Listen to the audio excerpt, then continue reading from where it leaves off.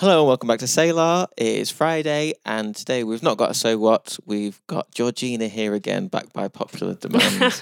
Hello. So on Wednesday we talked about the community of Chicken Carter. If you don't know what Chicken Carter is, go back and listen to that episode because it'll tell you.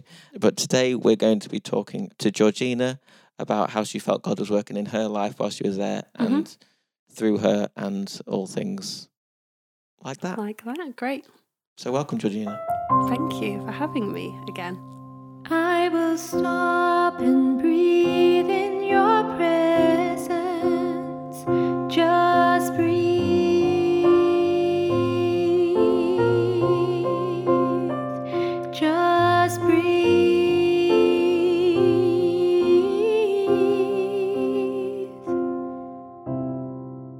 So, Georgina, you are a teacher, and whilst you were in Chicken Carter in Zambia, you did a lot of work in the schools. And That's right. I think it would be good to hear how you felt God working in you whilst you were there, both in the schools and also just in your life in general. So, in terms of in the schools, I was in the secondary school and the primary school, which I mentioned a little bit before. And within the secondary school, I initially found it quite difficult, to be honest, because the school went back slightly later than I'd anticipated, and it was quite relaxed compared to schooling here. So my timetable was much less than what I'm used to. I'm used to being very busy with my work day, and it was quite calm. And to begin with, I didn't feel a lot of purpose within that, which I found hard. But I prayed a lot about that and was very patient. And in the end, God really worked through that because he gave me time to talk to people about how the school was actually operating rather than just being busy all day teaching.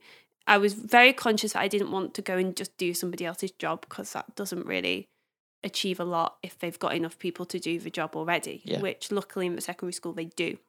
So it was nice that I could teach a couple of classes and get a sense for what it was like.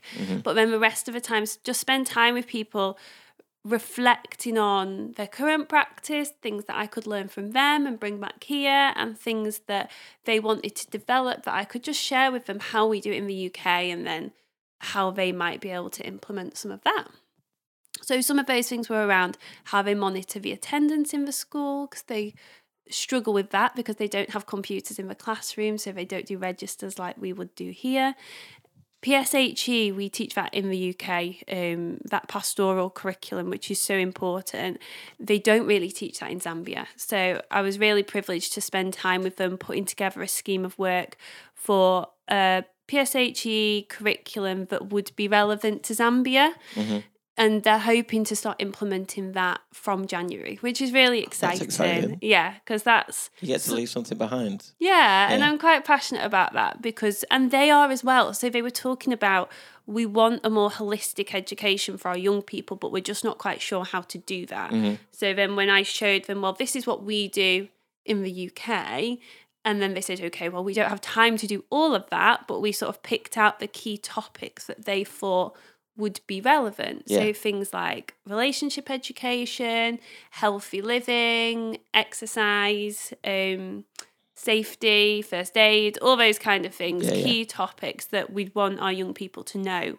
They have really started to look into, and I'm going to continue to work with them going forwards on that, which again is quite exciting. Yeah. Very exciting. So that was in the secondary school. And then in the primary school, they are much more understaffed. So it was nice to be able to offer a bit of relief for their staff in terms of the actual teaching and give them a bit of breathing time.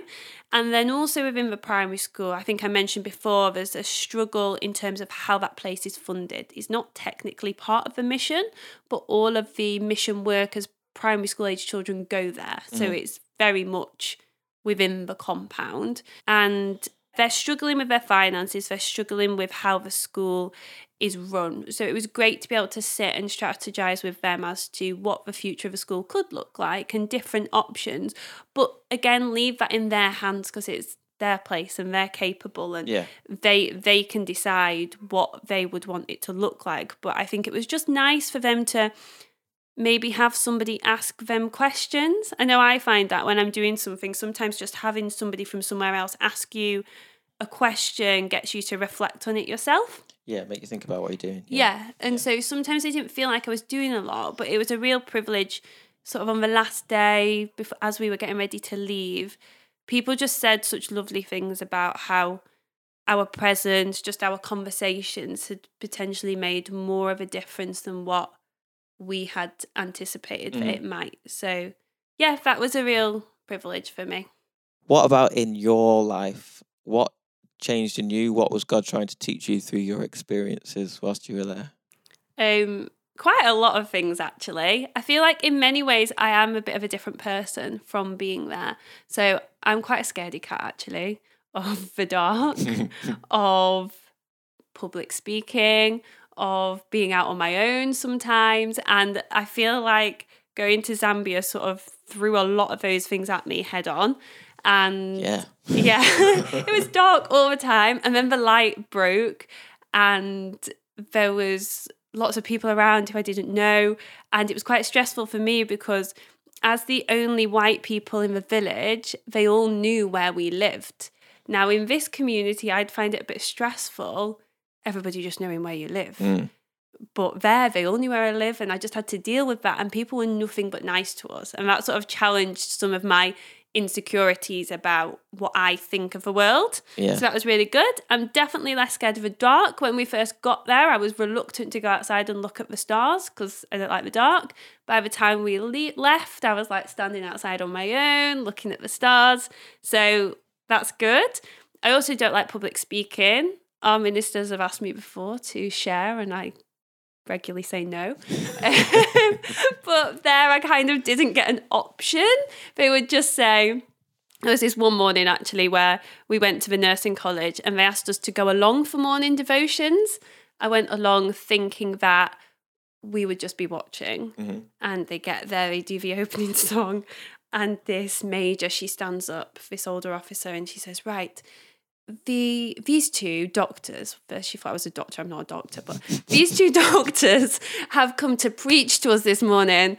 So at 6:45, Josh and I looked at each other and we were like, oh my goodness. Anyway, I'd prepared something for a prayer meeting later in the day, but the prayer meeting was only going to be for 10 people. At this point, there's like 300 nursing students sat in front of me.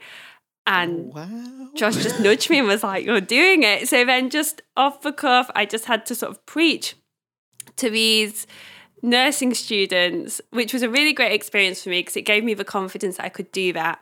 And then after that, they asked us to preach on the Sunday morning and lead different things. And I was nowhere near as nervous as what I have been at home. So that was great for me.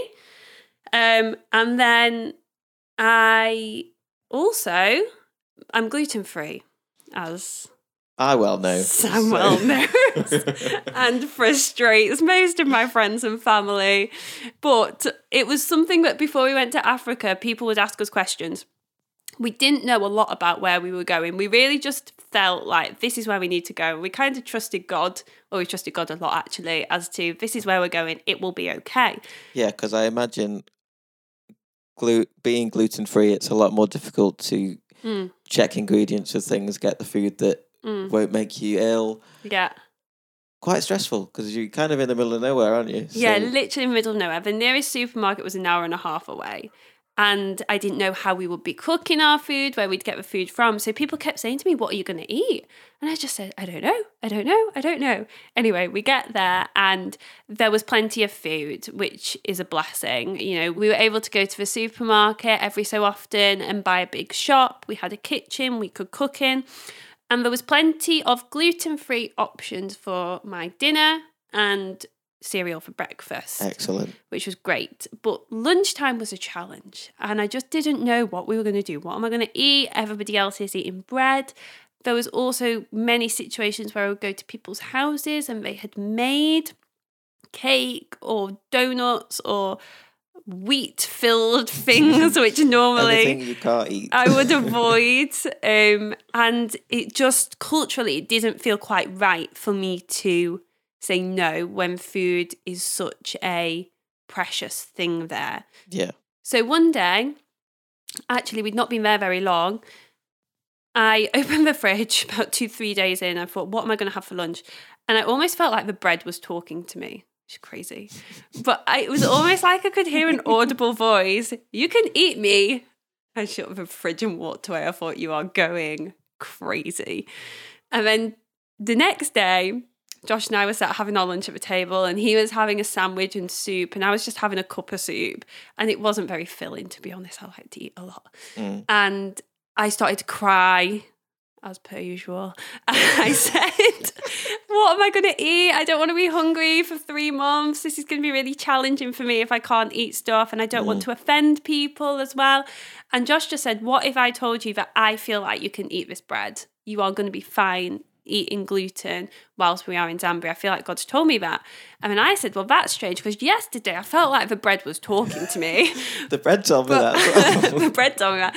Or God told me that through the bread is more the situation. Yeah. So then I was quite nervous because I've not eaten normal bread properly in a long time.